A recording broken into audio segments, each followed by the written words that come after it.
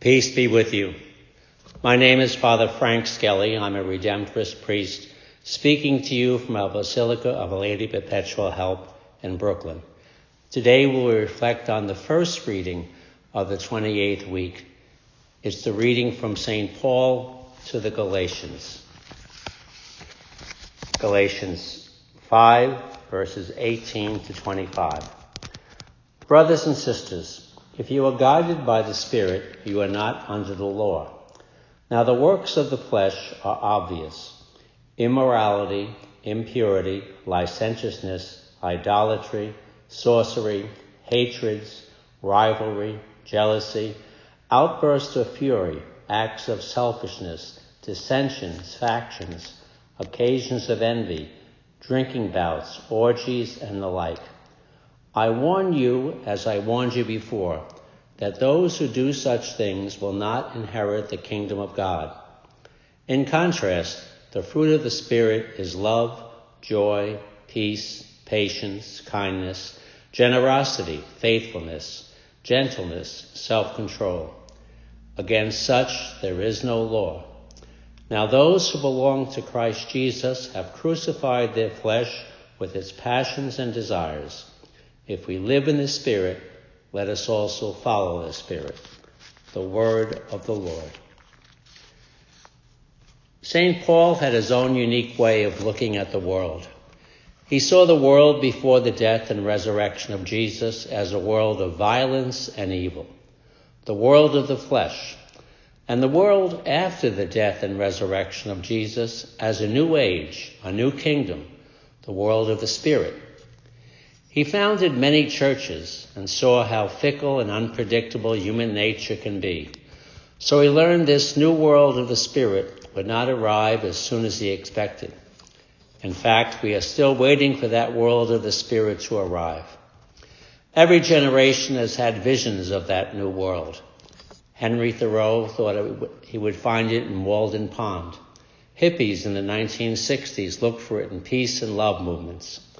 Always there was the hope that somewhere, somehow, people could live in peace. Although it's a tragedy, West Side Story ends with a hope for somewhere and a new way of living. We certainly don't have those illusions today. War, famine, political corruption, violence in our streets. St. Paul would say we are still living in the age before the death and resurrection of Jesus. He paints a clear picture of that world in Galatians 5:21.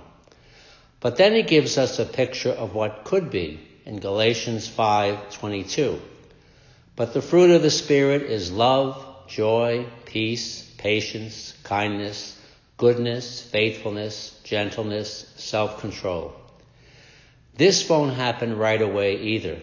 But each time we live in the Spirit, we send a ripple effect into our world, making this new age more believable.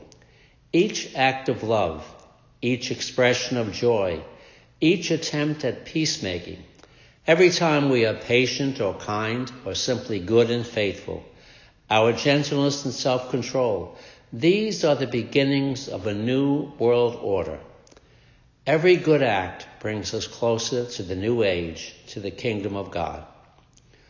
William Johnston died on September 12th, 2010. He was a Jesuit priest who spent his life in Asia. He once said, "We used to say that dialogue between the religions was necessary for world peace. Now we can say that dialogue between the religions is necessary for world survival." St. Paul tells us in the 3rd chapter of Galatians, "There is neither Jew nor Greek, there is neither slave nor free, there is neither male nor female, for you are all one in Christ Jesus." Today we would have to add so many new groups we have been divided into: liberal, conservative, undocumented, citizen, straight, gay, old, young. The divisions keep growing. Who will free us from this age of evil? The Spirit of Jesus Christ. This is our hope. This is our salvation. We must believe that change for the better is possible. And we have to be that change we want to see in our world.